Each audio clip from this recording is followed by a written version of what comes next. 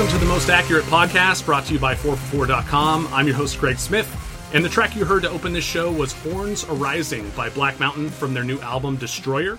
I had the chance to see them live back in March, and in person, this new stuff held its own against all my favorite jams from their older records, including what I think is their best one, 2008's In the Future. Not every album sounds the same, but I recommend their entire catalog, especially if you're into the heavier flavors of rock music like Motorhead or Deep Purple or Black Sabbath, something like that. And if you want to hear Horns Arising in full, just click the link in the show notes to the T-Map B-Sides playlist on Spotify. But otherwise, on today's show, I'm going to talk to a special guest, the great Pete Davidson of Rotobahn.com. He was one of the analysts drafting in the 12-team PPR mock draft that I recently wrote up over at 4for4. You can find that link in the show notes as well. And Pete and I are going to talk about his strategy in the mock. We're also going to take a more granular look at some NFL depth charts to see if we can identify any potential traps based on the community's assumptions of usage, pecking orders around the league, things like that. And we'll close out the show with a check-in on the hype levels of a handful of fantasy quarterbacks. But before I bring Pete on, I want to let you know that 4for4.com's earlier bird rate is still available through June 30th. If you sign up before then, not only will you get our best rate of the year on all of 4for4's amazing tools and projections, you'll also get a $35 coupon to join an FFPC league. That's enough for a free entry into one of their best ball leagues, or you can just use the $35 coupon towards any of their other league formats. And on top of all of that, if you sign up at 4for4.com by June 14th, that's only 2 days away as we're recording this, so you're going to have to listen to this early to get under that gun. But if you do get in by June 14th, you'll be entered in for a chance to win a signed Davante Adams jersey. No coupon codes or anything like that. Just go to 4for4.com, subscribe today. You'll be entered into the drawing automatically and take your fantasy game to the next level. So with all that out of the way, Pete Davidson, welcome to the show, Rotobahn.com, at Rotobahn on Twitter, and the host of the Fantasy Football Hour on WEEI in Boston. How you doing, Pete? Welcome in. I'm good, Greg. How are you, man? I'm doing all right. It's starting to ramp up in fantasy football land, isn't it? Isn't it crazy to say that on June 12th? I mean, if you had told people like when I started playing fantasy football that people would even be talking about it, even in a passing way at this time of year, if they would have laughed at you. But yeah, you're right. I mean, I'm looking to join more best ball leagues. I'm feeling a little weird because I don't have any. I'm not on the clock in even one rookie draft right now. So yeah, it's. I'm definitely. This is the point of the year where I turn my guns to best ball and redraft. Right, and with that kind of drafting mentality in mind, let's talk about that PPR mock draft I teased in the intro there. You were lucky enough to land a top 3 pick in this thing, so it was probably a pretty easy decision for you to take one of the elite running backs, and you chose Zeke Elliott. But I'm curious where you think the breaking point is for you between the bell cow running backs and your top wide receiver or tight end in that first round of PPR drafts. Like, at what point in the first round would you have pivoted away from running back to take a receiver? I mean, it's a good question, obviously. I'm probably in the mid part of the round. I mean, definitely Barkley, Elliott, McCaffrey, Kamara. There's no way I'm taking a receiver before one of those 4 backs. Then it gets a little closer when you get into the Gordon, David Johnson guys who are sort of the next guys on my board. I definitely get tempted to take a Nuke or an OBJ over those guys. In best ball, for what it's worth, I will hold on to the running backs a little deeper into the round. Yeah. I like to take a running back in best ball early if I can. I like to take running backs really as much as possible in the first 1, 2, 3, 4 rounds, really, if I can, because I really like filling my receivers late in best ball. But in this draft, this was not a best ball scoring draft. I think I mentioned to you that I know I mentioned you. You put it in the article now that I think about it, that I thought Hopkins was a steal in this draft. And quite honestly, for me, if I had been at 8, he would have been the 8th pick, I think. He might have been the pick for me at 7 as well. And at 6, maybe even. Yeah, I agree that it was very strange to see Hopkins slide that far. And I get... Because this was... correct me if I'm wrong. I'm sorry to cut you off. Correct me if I'm wrong. I think we drafted before the little thing on him that he had a little procedure before came out. So that wasn't a factor. No, but I was, surprised to see Evan Silva take Davante Adams as that first wide receiver, even though, Davante Adams is the wide receiver 2 in ADP, so I shouldn't have been too surprised. Right. But then to see Hopkins fall behind Juju and Odell Beckham and Julio Jones, it was just... I don't really understand that sort of slide for a guy who is so proven and such a physical specimen too. Like you can see when he plays why he scores so many fantasy points. You know what I mean? Yeah, and I mean the thing about Hopkins is that he's proven to be durable to circumstance. You know what I mean? His quarterback goes down, he keeps producing. The guys around him go down, and he's getting double teamed constantly. He still produces. So that's my kind of player. Where unless he gets hurt, I feel like I have a chance with him. So yeah, I'm a big fan of Nuke. Well, and we don't have the same sort of usage questions surrounding DeAndre Hopkins that we do around maybe someone like Juju Smith-Schuster, who, even though we know that Juju is great, we haven't seen him as the locked-in wide receiver one yet to this point because Antonio Brown has always been there in Pittsburgh. And Odell Beckham changed teams. We know that there are often issues with wide receivers going to different teams in free agency or by trade. Julio Jones, I think, actually fits the same mold as Hopkins. Like, we've seen him be that target magnet year after year. I think if you want to take Julio Jones over DeAndre Hopkins, I'm not going to try to stop you. I think that's a perfectly reasonable take to have. But I mean, what do you think about that in terms of Odell Beckham, Juju Smith-Schuster? Do you have any questions about their potential usage this season? I mean, look, with Beckham, I guess until I'm hearing really happy, positive stories in camp, there's some tiny little concern maybe, but as I mentioned, he would probably be my first or second wide receiver up the board.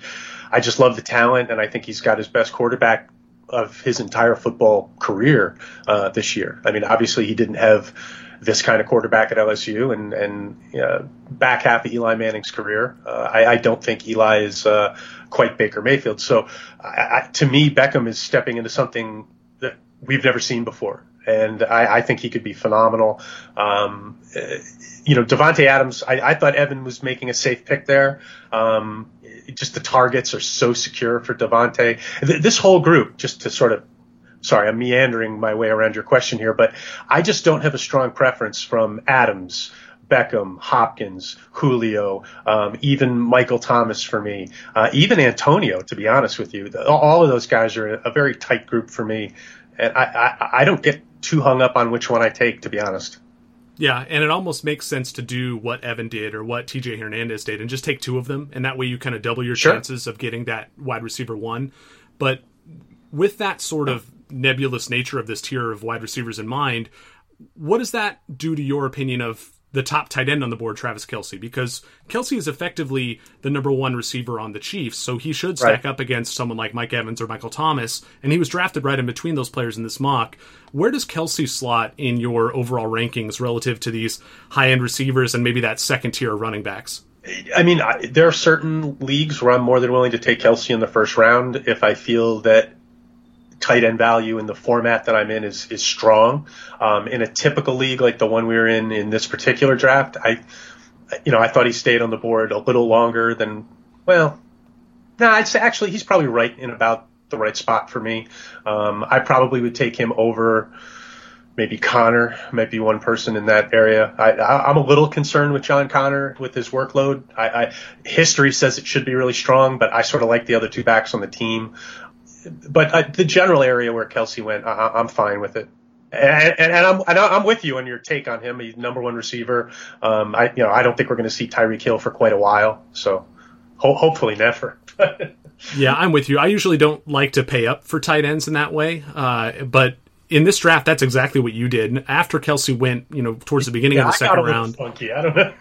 Well, let's talk about it. What kind of spurred you to take Zach Ertz in the second round and then wheel back with George Kittle? You want me to come up with a real reason, or you want the truth? I was making picks on my phone on the way to and from my volleyball game, so I definitely was a little bit distracted. But I mean, the Ertz pick I was very comfy with. I know you thought the Ertz pick was a little early. Which is fine. I mean, I think there's a pretty broad spectrum of opinion on Ertz going into this year relative to what we saw him do last year. I think a lot of people think the targets could dry up a little bit, and that makes a little sense to me. I just feel like he's sort of the rudder in that passing game, apart from the quarterback, obviously. I feel like Ertz is the key central component in that passing game. I don't feel like his production can go too far south. And I just feel very comfortable with him in a PPR format. No, and I get that. I think it's a fine pick. This is more, when I panned the Ertz pick in the article, that was more about how I feel regarding the tight end position in general. Yeah, I'm just not going to take a tight end in the second round. You know what I mean? You said, well, I can't remember exactly how you worded it. You said, if I was going to pick on some pick, I would pick on Pete's pick. That's fine.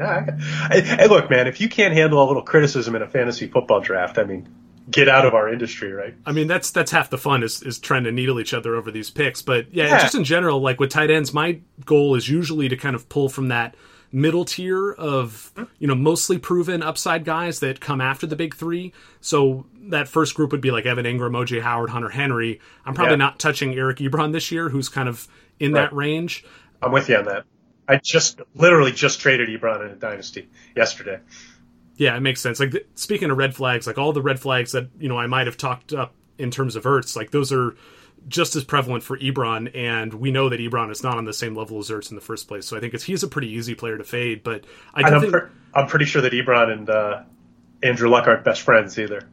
I mean, it's a narrative, but I mean, Luck and Ertz spend a lot of time together. They're both God guys.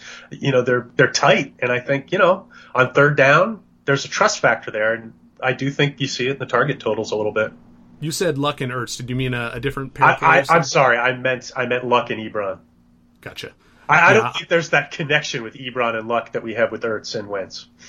Yeah, I just think that there's still real opportunity cost for taking, especially those top three tight ends, but also this other tier, Evan Ingram, Howard, and Henry.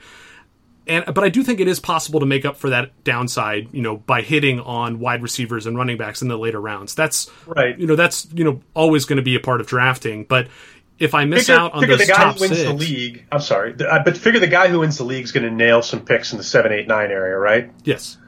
One way or the other. That's what I'm going to need to do too. So I don't feel like it changes my to-do list drastically.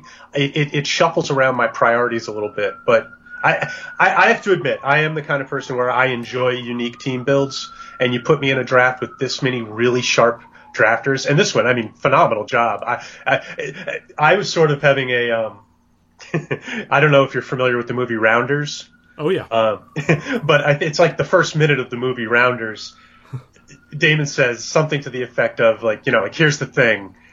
If you can't spot the sucker in your first 30 minutes at the table, then you're the sucker. That's sort of what I felt like when I sat down at the table in this draft. It's like I'm looking around like, okay. Yeah, but by the end of the movie, Damon's like, but I know I'm good enough to sit at that table. You know what I mean? Absolutely. And I know I'm good enough to sit at the table. And so when I get in, I like unique team builds. And when it came back around to me with Kittle, I was in my car. I looked down. I'm like, well, who's most valuable player? And I sort of snap picked Kittle without really thinking of the implications. Like, what are you going to say on the podcast? What are you going to say on Twitter when people start saying, why did you do that? So, in that regard, it's maybe not the best avenue, but I like unique team builds. I think they lead to unique teams. And I'm a big believer in accepting your odds going into a draft. So I'm looking at this room. I'm looking at Evan Silva and Pat Thorman and Josh and Harmon and Scott Barrett and all these just, JJ and all these amazing TJ and Anthony and everybody. And I'm like, well, I need to do something a little bit original here. I don't think a vanilla draft is going to get it done, So try something different. Why not? Yeah, everybody in this room knows how to beat a vanilla strategy. But, I mean, with that said, when it comes to tight end, I do think there's value in being somewhat vanilla. Like, again, kind of waiting on the position, not sacrificing that opportunity cost. And I think the real thing for me is that I like a lot of the value guys going in that, like, tight end 7 to tight end 12 range. Like, I already mentioned Ingram, Howard, and Henry. But the next tier down, Jared Cook, Vance McDonald, Austin Hooper, I like the situations for those players too, and so I can't justify paying up. Okay.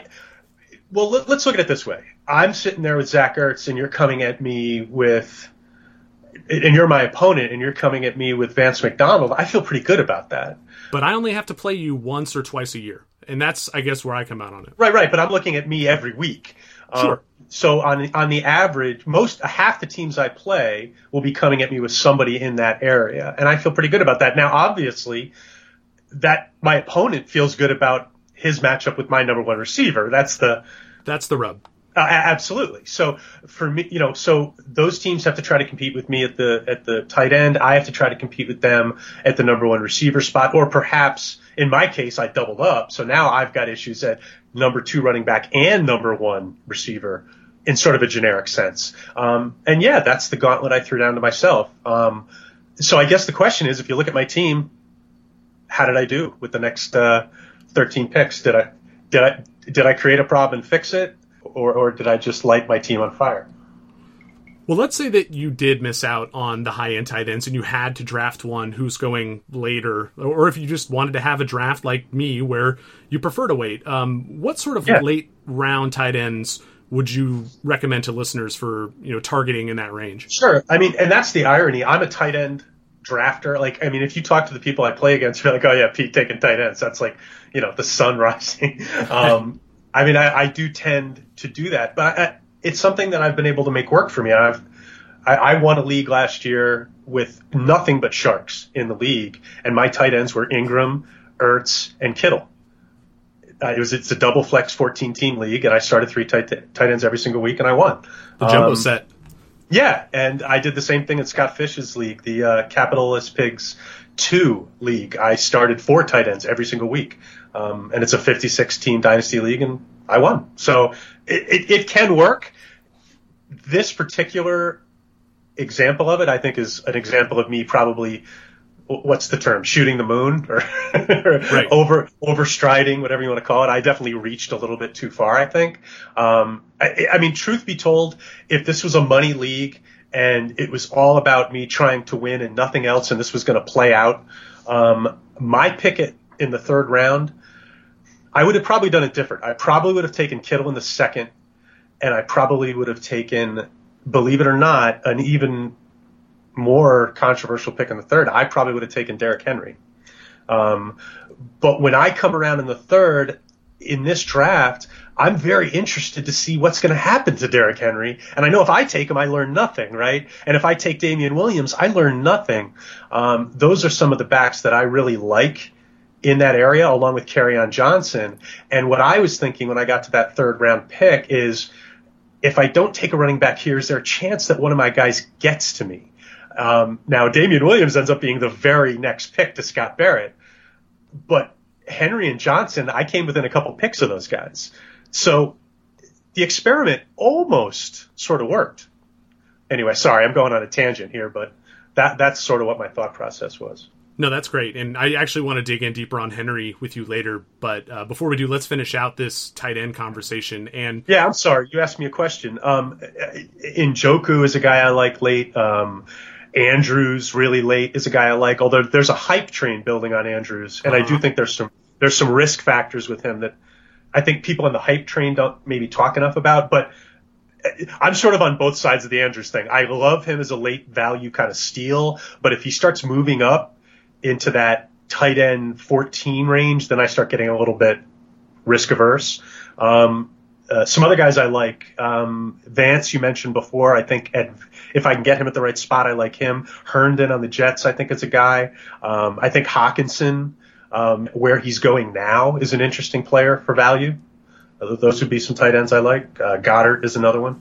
Are you touching any of the older, more proven to be injury-prone guys like Tyler Eifert or Jordan Reed at all? In best ball, not a chance. In leagues where I can cut and use free agency, I would have some interest in those guys, sure, if it's a deep enough league. I need the eraser on my pen, though, on my pencil, Like in best ball, I don't like taking guys like Eifert. I feel like I value every single roster spot in best ball, even my last couple. I like to draft heavy if I can. I don't like taking guys with massive injury histories in leagues where I have no recourse. What are you doing with Rob Gronkowski if you own him in a dynasty league, or what have you done with him if you did own him? Because there have been these rumors about him unretiring, right? And so I'm wondering, should owners be dropping or trading him for anything they can get? Do you just hold out hope? Like, what's your plan with Gronk right now? Well, I did a full Gronk divestment about a year and a half ago. So my Gronk shares were gone going into last year. So I got lucky on that one. If I had Gronk, I'd hold, unless it's a really, really short league where I'm paying a huge cost for holding him. I would hold him. I don't think I'd go out and acquire him, just because his level of play slipped enough where I don't feel I just don't feel like going. I don't think I would go pay to get him back on my roster. But I definitely wouldn't just let him go for nothing either, if that makes sense. No, I totally agree. Like, if the waiver wire isn't ripe with juicy targets, and I mean, that's going to often be the case in dynasty leagues because the rosters tend to be deeper and all that, I'd keep holding him. Right. And as the season approaches, you get a clearer picture of, your own team needs, either due to injuries or whatever. Then you can decide to drop a player like Gronkowski. At the very least, I feel like you should probably wait until the next round of, Gronk might return rumors before dropping him, to at least see if you could trade him to somebody for something, right? I'm with that. I would say I would sell on the first rumor and I would buy on the second one or something like that. But yeah, I mean, look, Gronk has the money. He's got the rings. He's going to the Hall of Fame. He's living the Gronk life. I tend to think he's going to stay retired, but definitely if you're holding Gronk, I'd continue to hold for a while for sure. So you mentioned how you tried to get out in front of his retirement a season ago. Is there a player right now like that you'd be looking to get out from under in Dynasty? Doesn't have to be a tight end, but like anywhere. I don't want to make myself sound that smart, like I was getting out in front, like I knew he was going to retire. It wasn't so much that. I was more getting out in front on performance. I just felt like the odds on getting full-blown Gronk again weren't that great, so I sold. I think those things are tied together, though. Sure. No, you're right. I think that's true. But for me, it wasn't so much scared that he was going to leave. It was that I just thought, 17 TD Gronk was a thing of the past. And by the way, I think we're talking about 2 shares, so I don't want to make too big a deal out of it. And I'm sorry, what was your question? But is there a player like that now who you would try to get out from under at any position, not just tight end? That's a good question. I'm sort of not the right person to ask because I err on the side of youth to a fault. Like, I don't have anybody like that on any of my dynasty teams. I think one of the older players, the only guy I have that's over 30, other than a quarterback, on any dynasty team I have is Edelman. And I just bought him at the end of last year. And I'm not going to be selling because I'm still in win mode in that league. In a 2 QB league, maybe Roethlisberger, Rodgers, something like that. Maybe even Brady, right? Kind of along the same lines as Gronkowski. Yeah, Brady. Brady. Can I get something for Brady? Yeah, I'm taking it. Absolutely.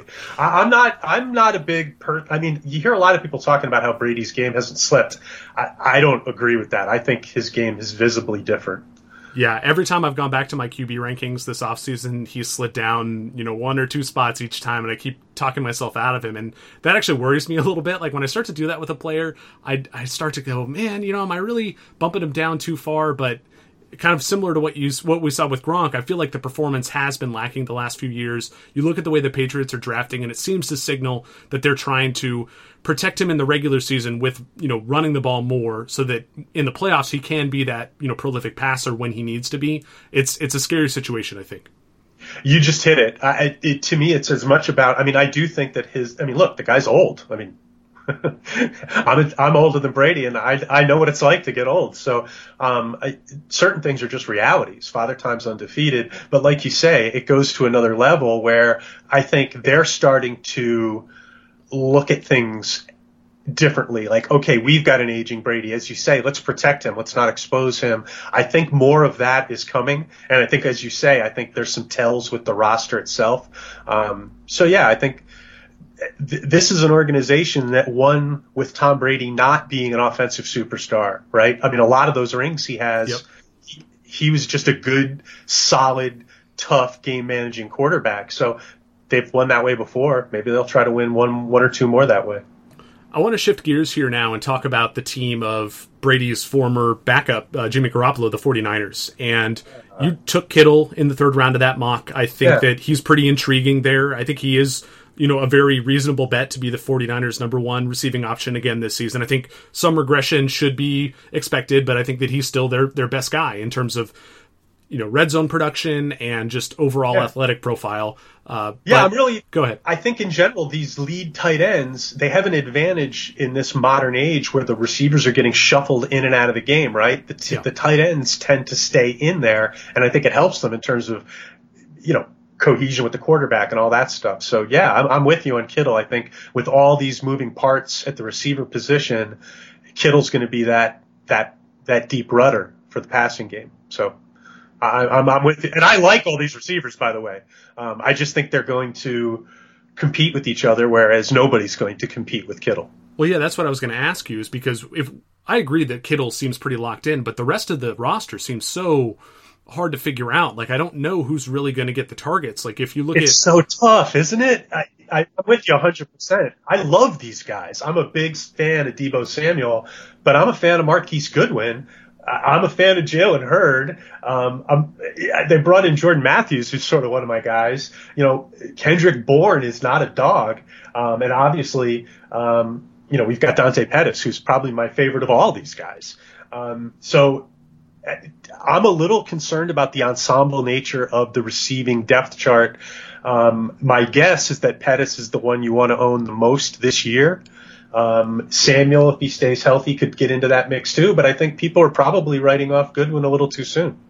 What are you doing with the running backs there? Because that's another messy situation. It sure is. My money is on Breida being the most undervalued of the three. And I think if I was going to bet on who's going to have the most fantasy stats at the end of the year, I would probably bet on Coleman, but I wouldn't bet the house. Yeah, you're right in line with the 4-for-4 projections. We have Tevin Coleman projected to score the most fantasy points, but McKinnon and Breida aren't far behind him, and they're at similar projections. But I can't help but be reminded of parallels to those Patriots teams from past years, where It usually is just best to take that cheapest guy, and like you said, that's Breida. So I'm intrigued by all those pieces, because I think if one of them gets injured, that might mean that both of the other two become fantasy starters for anyone who owns them. So it's a fascinating case. You just hit the nail on the head for why I'm interested in all three of those running backs, because I'm also going to probably use the methodology you outlined. I definitely would like to have a 49ers running back on most of my rosters. And one of the reasons is all three of them are injury prone. So the odds on all three of them staying healthy to me aren't so great. I think on a lot of the weeks, there'll be 2 out of the 3 healthy, and you can use either one of them as an RB2. And Shanahan's running game, man, it produces, And it's funny because so many people will look at that as a downside. Like, I can't draft this player because he's injury prone, but at least you have that clarity going in, right? You know ahead of time that I might have to cut this guy, but I'm not investing too much in him when I draft him, so it's okay. But people have that fear, and so they might pass on any of these 49ers running backs to take someone like Lamar Miller. And at that point, I mean, I'm not trying to disparage Lamar Miller. I think that he could be fine too, but that's the sort of mentality that I think can scare people off of what could be, a potentially league-winning pick. You know what I mean?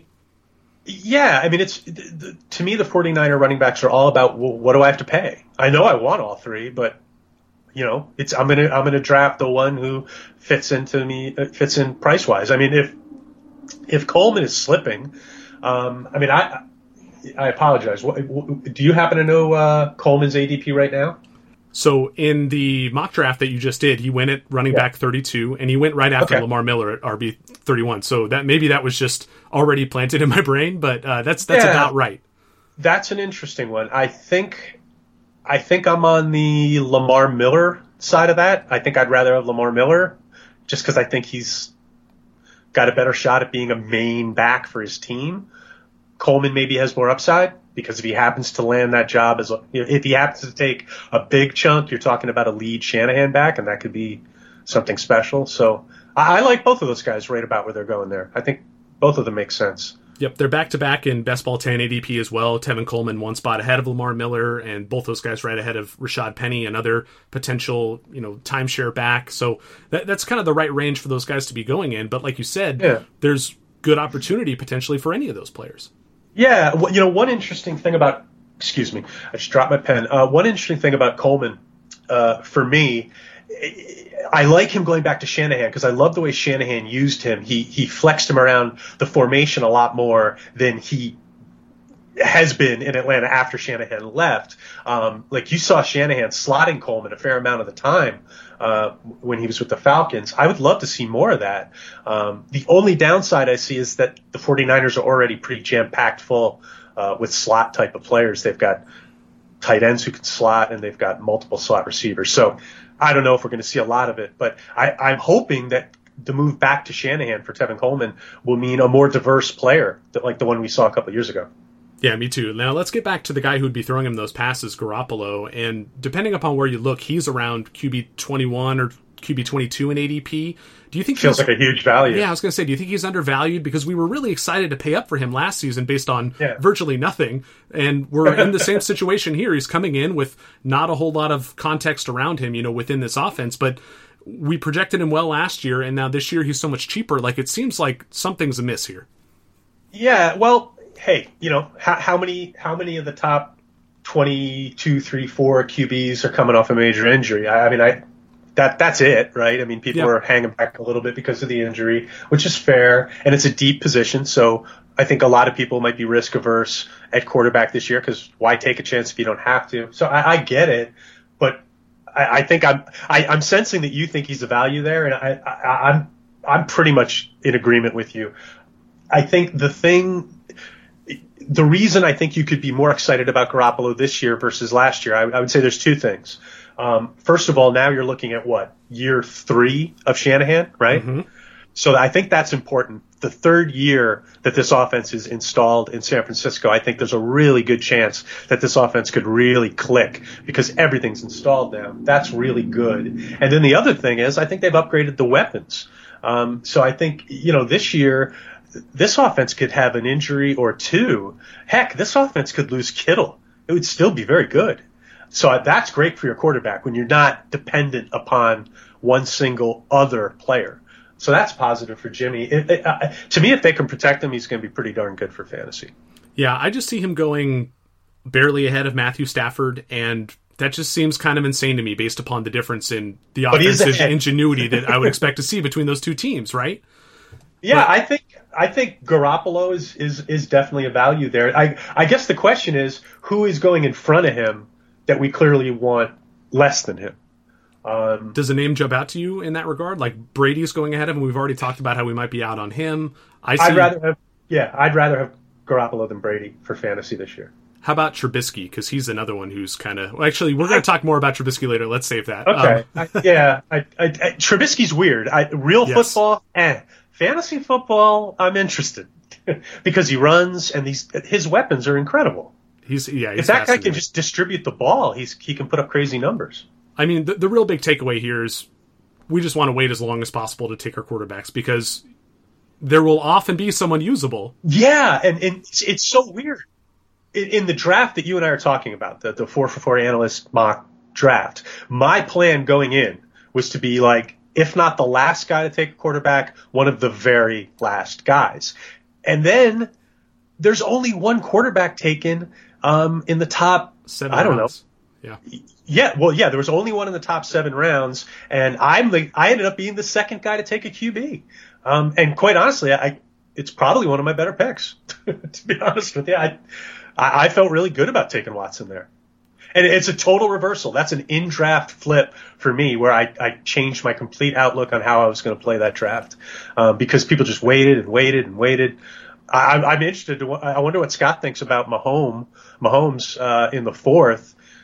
He has to regret that pick at this point because just seeing where all the other QBs went, because he could have waited 2 rounds, you know what I mean, or even 1 round. Well, that's true. I mean, certainly you always regret it if you could have done it around later in that sense. But in terms of the way it affects his team build, I don't know if it drastically changes things. Because my assumption is when he takes Mahomes, I'm assuming that his thought process is I could take him here, I could maybe take him next round. He didn't see the drop in receiver being that drastic in rounds 4, 5, and 6. So he just said, I'm going to take my quarterback here. Yeah. I think that's probably his thought process. And if it was, he probably doesn't regret it because his thought process is I see a bigger gap in Mahomes to QB2 than the gaps I'm going to see waiting on receiver in these rounds. And if that was the thought process, then it still works, even in retrospect.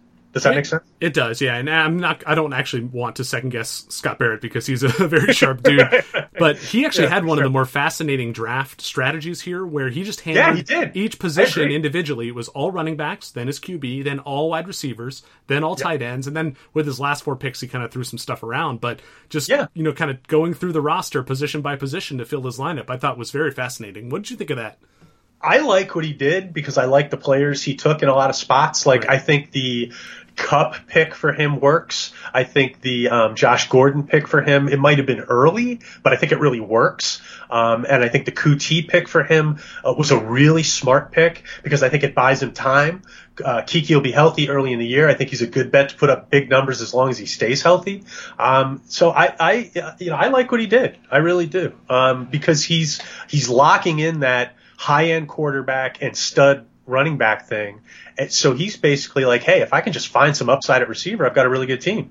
In some ways, his draft strategy is sort of similar to mine. It's compartmentalized. So he knew exactly what he was going to need to do with his team once he left round 4. I don't know. It's a pretty interesting team. If Doyle works for him at tight end, I think he'll end up doing well. Yeah. We're not playing this thing out, so who knows? But I think he would end up doing pretty well. It will actually play out as a best ball, so maybe we can revisit this next offseason and see where these all ended up. And the caveat being that when people were drafting, they weren't drafting with best ball in mind. Yes, I was going to say, for best ball, I like my team a lot more. Double tight end stack is going to be pretty spicy. Do you have any other notes or takeaways from this mock draft that we just wrapped up here in late May? Let me see. No, well, I mean, I liked Thorman's team a lot. I really thought he drafted well. And then I thought the draft worked. Derrick Henry staying on the board was great for him. Thielen getting there in round 3 was great for him. I like Mixon and Cook. I think that's sort of an unheralded start that really is a good one. So I like Pat's draft a lot. I like TJ Hernandez's draft a lot. Although his receiver picks I thought were a little bit maybe reachy, but the thing is the fact that he stayed receiver, running back early allowed him to make those picks, like Sanders and Miller. And I really liked the Herndon pick for him a lot. But yeah, I mean, overall, I thought the draft was interesting in that the quarterback stayed on the board so long. I think in some ways that's the experts drafting like experts. So maybe it's the kind of thing we don't want to learn. Does that make sense? It totally does. I don't know how many single QB normal, typical drafts will have quarterbacks staying on the board like this. I think not many. No, I agree with that. And we see that time and time again, not in my league, that this would never happen. But I mean, this just goes to illustrate how we view the quarterback position when we're drafting, is we don't think it should be that valuable, whether or not that's how it's approached in, any given, listener league. Right. And then for me, like I told you, my approach was to wait. And in my defense, 8th round, I did wait a little. You waited long enough? Yeah, totally. Right, but I took the second quarterback off the board. So at that point for me, I'm looking at, I've got Elliott, and I sacrificed upside with my little tight end diversion, right? So at that point, Watson's a great pick for me because what does Watson bring you? Well, he brings you upside and spike games. Yep. Now, I want to get back to Derrick Henry, who you brought up again, and use him as kind of the jumping off point for this idea of a depth chart trap or a depth chart lie that, someone's might infer from looking at a depth chart. Sure. If I see Derrick Henry as the number 1 running back on that depth chart, and we saw that Deion Lewis, once again failed to hold up for an entire season, and we saw what Derrick Henry did at the end of last year, I think that maybe he's being discounted too much based upon the perception that he's not going to catch enough passes, and that maybe his ADP should be higher than it is in the 3rd or 4th round, because he does have that bell cow profile. So kind of maybe springboarding off of that, what are some other situations where you think the perception of a team's depth chart doesn't quite line up, either positively or negatively, with the actual fantasy opportunities that you expect those players are going to receive this season? Does that question make sense? It does. Well, one team I think where the depth chart is something you really need to get your head around is like the Bears, because I'm staying away from so many skill players that I love on the Bears because of the depth chart. There's just too many of them. Yep. I love A-Rob, but I mean, how could anybody be like an alpha dog target-wise when you look at everybody in that offense, right? I mean, I love Trey Burton, but no way. I mean, there's just too much competition for targets. Even the running backs on that team now, there's 3 of them. Anthony Miller, I think, is a real up-and-coming talent. I love Anthony Miller, and I think he is positioned maybe as the slot guy. Maybe he could turn this thing on its ear a little bit. But as much as I want to allow my love for Anthony Miller to maybe reach for him in some of these drafts, I worry about him getting the requisite targets. I don't know that he's going to be able to. So that's one example where the depth chart, I think we get excited about these Bears players because they are really good, but I think some of them, even the good ones, are going to get lost in the shuffle a fair amount. I feel the same way about the Philadelphia offense. They seem really, really deep, really loaded, and I think that those guys are fine picks for best ball. But week to week in a normal seasonal league, I think it's going to be really tough to sort out when to start those guys. I think that for that reason, think you're right. Carson Wentz should be fine, assuming that he's healthy, and that's a whole different black cloud we have to look through. But the Eagles' offense has that same sort of look to it to me. I think I'm with you 100% when it comes to the outside weapons, pretty much the wide receivers. Obviously, I take a slightly different tack on Ertz. I think he's going to be okay. But yeah, I think Alshon's going to have trouble getting the diet that he needs to be, a wide receiver too. I think Deshaun Jackson's going to have a great season, but for fantasy purposes, I don't know that he's a top 36 guy. That might be a bit of a stretch. On a weekly basis, can you put him in your lineup? Sure. But is he going to be a weekly third receiver? It's going to be tough getting the type of targets he needs to get with so many good options in that offense. How do you feel about the New Orleans receivers after Michael Thomas? Like, how long can Ted Ginn Jr. keep holding off Traquan Smith and or Keith Kirkwood? And I mean, how's Jared Cook going to shake things up in that pecking order? Like, this is another situation where the depth chart doesn't really tell us the whole story. And the depth chart, with the Saints, we just barely tapped on all the guys, right? I mean, Thomas and Traquan and Kirkwood and Ginn, and you've got guys like Cobbs and guys like that. So in Austin Carr and Cam Meredith is still around if he gets 100%. Mm-hmm. So there's a lot of moving parts, guys who can play on that depth chart. So as much as I love Traquan Smith and I've got some shares of him, I'm not ready to lean in on him yet. For all the reasons that you speak of. So yeah, I mean, for fantasy purposes, it's Michael Thomas and then maybe the tight end. And after that, you're taking all these guys are swipes at upside, and you're going to have to, wait for the first couple of weeks to play out before we have a real bead on did anybody really snag this second receiver role.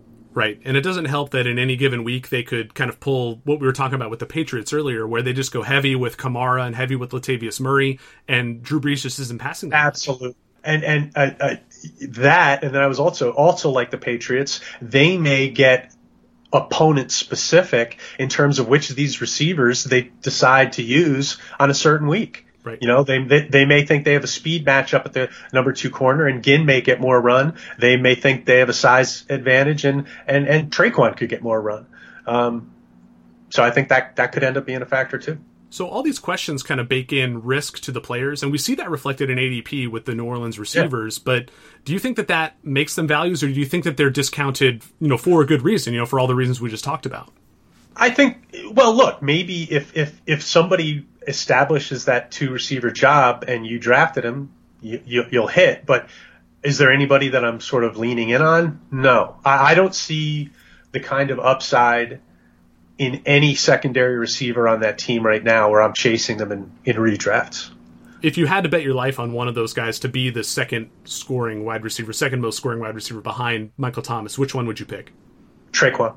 Yeah, I'm with you there. Any other, depth chart situations that are murky to you or interesting to you? Well, I mentioned the Pittsburgh running backs before. I think I like Connor to be the best back in that backfield. Do I like him to the extent where I want to take him at like 7, 8, 9 in the first round? No, I don't. So I think that depth chart could be a little bit of some fool's gold. I think Mark Andrews, I think we mentioned him earlier, is a guy I really like as an upside guy, but I also think, Hayden Hurst is a very talented player with more draft capital, so I think there's a little bit of a potential gotcha there. I've heard people talking Fournette down. The depth chart for me in Jacksonville really helps Fournette. So I think that's a backfield where I'm higher on Fournette probably this year than I was last year, if it makes any sense. Who else? I'm a little bit high on Penny, who I mentioned before, Rashad Penny. I think this is a year where I think there was some culture shock for him last year. So I think that big depth chart at the running back position in Seattle is really a two-man depth chart, and I think Penny is a really nice sleeper pick in the mid-rounds. I think the Jets' receiving depth chart is a little bit, you have to sort of decipher it. I think maybe the guy that might be sleeping for some people, and I took him again in this draft, is Crowder. I think if Crowder wins the slot job, as much as I love Quincy Enunwa, he could be a little bit of a lost cause for fantasy purposes, playing a lot of X, where Crowder could really fall into a lot of targets in the middle of the field for the Jets. Because the Jets really have a good deep threat in Anderson, and they've got a running game. So, Crowder to me is going to have some space to work with. So I think on the depth chart, people may see Enunwa and think slot, but I think Enunwa's going to spend more time outside. And if Crowder plays well and stays healthy, he could maybe buck the depth chart a little bit. Yeah, I'm with you on Crowder, and I really like the Penny pick. He was definitely on my list. That Seattle running back depth chart is one that I just do not buy with Chris Carson. Is maybe some people might assume he's this clear-cut RB1 based upon what happened last year. Right. But you look at where Seattle drafted Penny, and admittedly, draft capital doesn't mean as much in Seattle as it does other places. But Fair Penny point. Was, last year's first rounder. Carson was the 7th round pick. Penny has younger legs. Carson's coming off knee surgery. Penny had relatively solid rookie production when he played. It was just a very limited workload. He hit 5 yards per carry in 7 of his last 10 games. That's including the Seahawks playoff game at Dallas. Didn't catch many passes, but he was really productive as a receiver in college, and just generally a more productive college player than Carson. So I don't know. I just really see Penny stepping up, and he should see more targets now that Mike Davis is gone. And that's one where I see Carson ahead of him on the depth chart, and I don't think anybody should be surprised if Rashad Penny outscores Chris Carson this year. I think that's a great call. I have to bring up some quarterbacks here because I'm a 2 QB enthusiast. I think it's crazy for Washington to list anyone but Dwayne Haskins as their top QB. Like, if you draft a guy where they drafted him, he's going to be the starter most of the year. And even if he's not starting week 1, you have to assume he's going to get that gig eventually, right? Yeah, and I don't have a problem with him not starting week 1. Sure.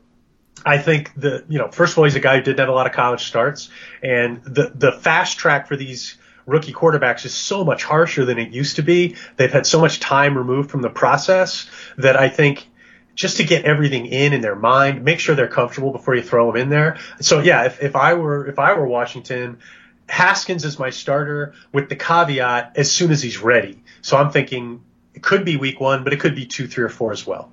But yeah, they're nuts if they don't play Haskins for the bulk of the season, in my opinion. He's just too good. Yep. And who else are they gonna play? What do they have there? They've got Keenum and they've got Colt McCoy coming off injury. Yeah, it's not pretty. Nothing against Colt McCoy, but come on, put the big man in there and let him start learning. He's a tough kid. Some guys I worry about as rookies. You don't want to damage them, but Haskins is a really tough kid. I would make sure he's got the full offense digested, make sure he's comfortable. But as soon as he's got that, I want him on the field. Yep. And in those two quarterback formats, that is generally where you want to look for the really deep values, is with the bad teams, unfortunately. And that doesn't necessarily mean you're going to get bad fantasy production, because quarterbacks score points more easily than any other position. So I think that you can look at Washington, you can look at the Giants with Eli Manning and Daniel Jones, and we're already starting to hear, these rumors that maybe Jones will be the starter right away. Maybe even Flacco and Locke in Denver. Those are situations where the depth chart says one thing, but by the end of the year, we should not be surprised if the fantasy value is the opposite. You know what I mean? Right, because, I think anytime you have a team that could go south with a young quarterback, that's sort of the magic formula, right? Mm-hmm. Well, once their season's lost, they're going to start looking to get the kid in there, keep the fan base happy, stay relevant, So yeah, if the Broncos are 4-6, I think you're going to start hearing calls for Locke. That wouldn't shock me at all. Let's check in on some other quarterbacks to close out the show here, Pete. And I'm curious, what went through your head when the Panthers announced that Cam Newton is going to unveil a new set of throwing mechanics this season?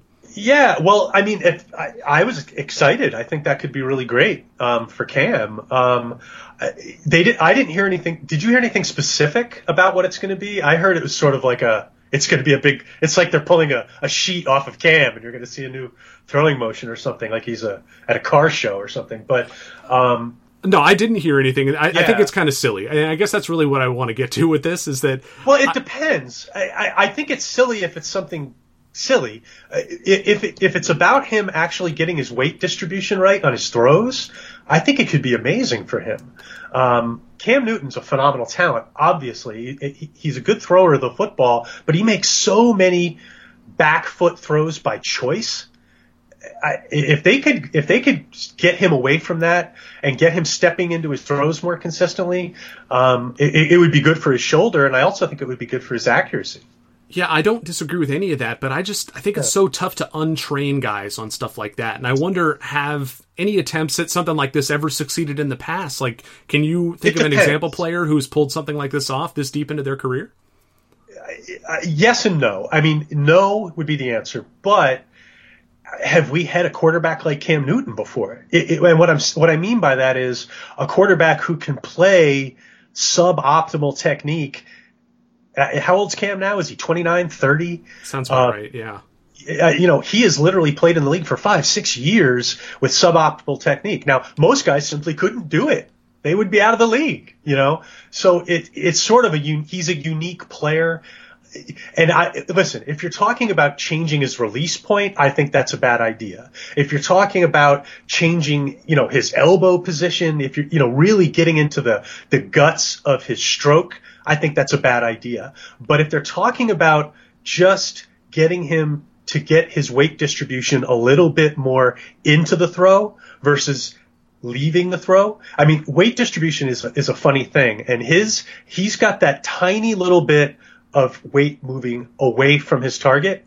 If they can just change that a tiny bit, it could really have a positive impact. And it's not the kind of thing where guys are relearning how to throw. You follow me? So I'm excited about it if it's what I think it could be. If it's some kind of gimmicky thing where they're moving his wrist around or changing his grip or God knows what, then I'm like you. It's maybe gimmicky and who cares? Yeah, I just don't know how easy it is to untrain muscle memory, I guess, is really my issue with it. And you're right. Like, if it's something minor, maybe it can be done. Right? I teach technique. I've coached college tennis teams and stuff, so I love technique. And so I know what you're talking about. And when you break an athlete down and try to build him back up with technique, it can be a huge undertaking. And to do it with a pro quarterback, fairly close to the beginning of a season on a year where he had a surgery, I think if they're going for too deep a change, it could be a big mistake. But if it's something like what I'm talking about, where it's just a matter of getting him to get his weight into his throws a little bit, I think it could really have a positive impact, because I really do think it's something that it's a prop in his game. He makes a lot of his throwing errors on those snap, pure arm throws. And if they could just get his weight a little bit into those throws, it could really make a big difference. Sorry, I'm going off on this, but no, it's fine. It's great. I mean, you clearly know more about this stuff than I do. I just, I guess. And I'm sorry. Go ahead. I was going to say the thing for me is that he was good before, and maybe he wasn't his best self, the best possible version of Cam Newton that he can be. And I admire the fact that maybe he wants to try to achieve that level of play. But this is one of those, if it ain't broke, don't fix it sort of situations, maybe. And I guess my ultimate fear is that they're going to make, by trying to change the way he throws, if it is a more major change, like they might make him worse or make him more inconsistent on top of, the inconsistencies that he already had. But, so far to his career, a lot of that has been made up for with, the rushing value, at least in fantasy terms. But I worry that like maybe he might get in his own head too much and all these like kind of narrative based things that we can't track that easily. But it does matter to us as fantasy players, right? Yes. No. I don't think what you're saying is narrative based. These are real things. Mechanics are real. You're changing mechanics. You're going to go in and, you're kicking the hornet's nest a little bit. You're messing around. As you say, you're taking something that's been good over the course of his career, and you're in the attempt to make it better, you could make it worse. I'm going to look at the situation. I'm going to look at the fact that he's had a shoulder injury. I'm going to look at the fact that they're getting into a little bit more of a distribution-based offense versus a throws-based offense. Mm-hmm. This offense is less about Cam hitting small windows and more about him finding the path of least resistance and trying to get the ball to the target in rhythm so he can set up yards after the catch. Yeah. I'm guessing that that's what this is all about. And my guess is that it's about his base. So we'll see. I think they're hoping to get his base moving forward a little bit more consistently on clean throws, but that's nothing but a guess. This has been a pretty roundabout discussion on Newton, but how are you valuing him in fantasy? No, it's great. I just want to know, like, when the rubber hits the road here, what are you doing with him in drafts? Well, I've been a little bit hold-offish on Cam because I want to know more about the shoulder. As soon as I'm feeling comfortable with his shoulder, like as soon as there's like if I hear Cam Newton's no restrictions in training camp, I'm on him. I like him a lot. I like this offense. I love the direction they're going. I think they're going to keep enough of his leg stuff in where he's still going to be a good foot point quarterback. But what I love about this offense for Cam is if he can just embrace it. And I think he was last year. I think we were seeing a little bit of a mental change in him. Just the way he was targeting McCaffrey showed a little bit of a mental shift. I think he's starting to see the value in letting other people do the work for him a little bit. Yep. And in that sense, get the ball to Samuel, get the ball to McCaffrey, get the ball to Moore. If he can just get into that mode, when you combine that with the foot points that he can bring, his upside may be higher than it's ever been. What's your read on the value of Mitchell Trubisky? We touched on him briefly before, and you kind of talked about how stacked that Bears offense is, but what are you doing with their quarterback? Because, like you said, good in fantasy, not necessarily good in real life. I mean, it's a deep position, so am I targeting Trubisky? Not really, but if I walk away with a late QB pick and Mitchell Trubisky, I'm fine. I'm very happy. I think that offense is get the ball out of the quarterback's hand into the playmaker's hand, and if he can't do that, run. I like that for my fantasy quarterback, right? Like when all else fails, run. That's sort of their offense. So that works for me. I think you're going to see a lot of the spike games that we saw last year. So I love Trubisky in best ball. I like Trubisky in seasonal. Yep, I think you nailed it. He's a great best ball QB and not as great of an in-season player, and that's just the way you have to approach him. Yeah, he's a matchup play. I think we're still learning maybe the skeleton key to which matchups you might want to play him in, but I think he develops into sort of a matchup play in seasonal. Because heck, you could have him and Brady as your quarterback and take him in like rounds 15 and 16, right? Yep, definitely. Now let's check the hype level on two of the highest or fastest rising players out there. Baker Mayfield, about QB5 in draft ADP. Kyler Murray is about QB8. These guys are flying up draft boards, and I've already talked about how I want to wait at the position anyway. What's your read on these guys? Do you think that one of them is necessarily more overvalued than the other? No. I mean, I like Mayfield a lot for fantasy, and Kyler Murray, I think, is maybe there's a little FOMO in there, maybe, but I'm a big believer in fantasy. I'm a big believer in running quarterbacks. Generally speaking, if you look at most of my rosters, you're going to find a lot of Mahomes and running quarterbacks. So yeah, I mean, I'm fine with taking Kyler, and I'm fine with taking Mayfield. Now, their ADPs are probably more what I'm looking at than their position relative to the other quarterbacks. I just don't want to take any quarterback early is really my thing. But yeah, I'm happy with Mayfield. I'm happy with Kyler Murray. Now, if I take Kyler Murray, there's probably a pretty good chance I'm going to take a second quarterback because I'm a little bit concerned about that offense.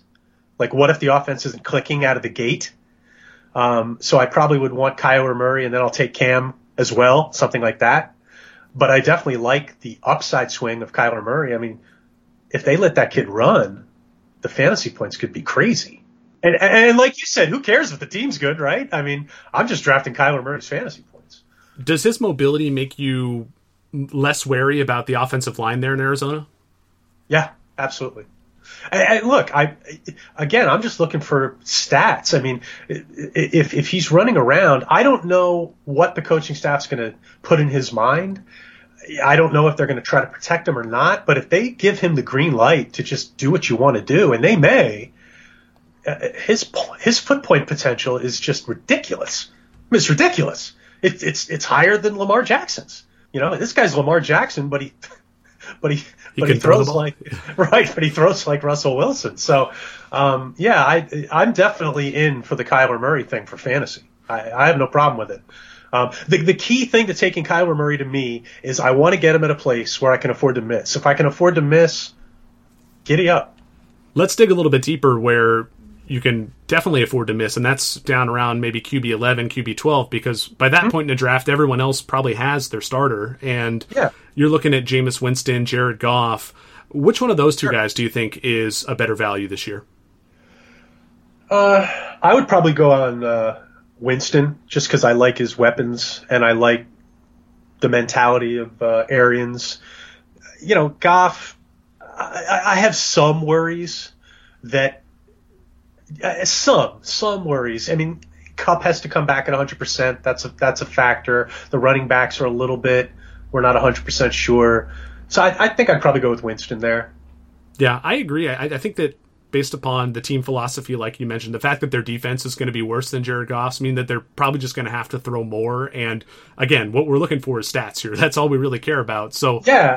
I mean, I'm probably more inclined to wait longer than to go with one of those guys at 11-12. I would probably stick it out a little more and go for Wentz. Yes. Would probably be my move. Yeah. I my big concern with Winston is that I do think it's going to be kind of difficult for Tampa Bay to actually throw more than they did last year. 100% on that. There's no way. There's no way they're throwing more than last year, right? Yeah, they ran the sixth most plays overall in 2018. The Rams were fourth, by the way. They had the fourth most pass attempts. The Rams were 14th, so big disparity there. And then, of course, the Bucs had the most passing yards in 2018, and the Rams were fifth. So, the Rams were much more efficient throwing the ball, but the volume was there for Tampa in a way that I think it should repeat to some extent. Will it repeat to the same level? I don't think it can. That was funny money they were putting down there last year. There's no way we can count on that kind of volume. You got a new coaching staff.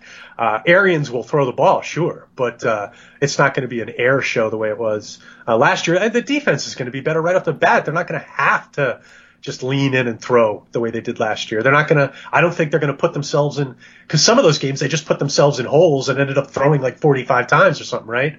I don't think they're going to. They're not going to have Fitzpatrick throwing 3 picks in the first half this year. Are there any other quarterbacks you want to touch on before we wrap this thing up, Pete? For value, we hit Trubisky. He's one of mine. I think Dak Prescott is a pretty good value. Yes. He's a guy that stands out for me. Again, I love those foot points. Really like him a lot in best ball, for sure. But man, I can get him as my QB 20.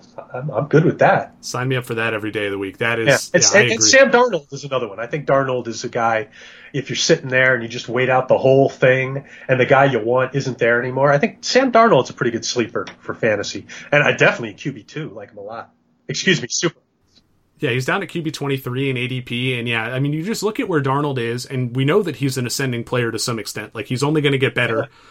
Yeah. I don't see why, even in a superflex or 2-quarterback league, you would pay up for more than one guy. I can see, paying up for, you want to go out and get Mahomes or Luck or Rodgers or whoever. Oh, yeah. Go for it. But for that QB2 spot, you can wait a really long time. Now, of course, in those formats, you often want to get 3 quarterbacks, so you have a backup, and that definitely changes the math a little bit. But if you get one of those studs up at the top, you can really just kind of backfill with 2 guys from the back end, like Darnold and Garoppolo, or Darnold and Tom Brady. Tom Brady is the QB 21 in ADP, and isn't it amazing? That is amazing.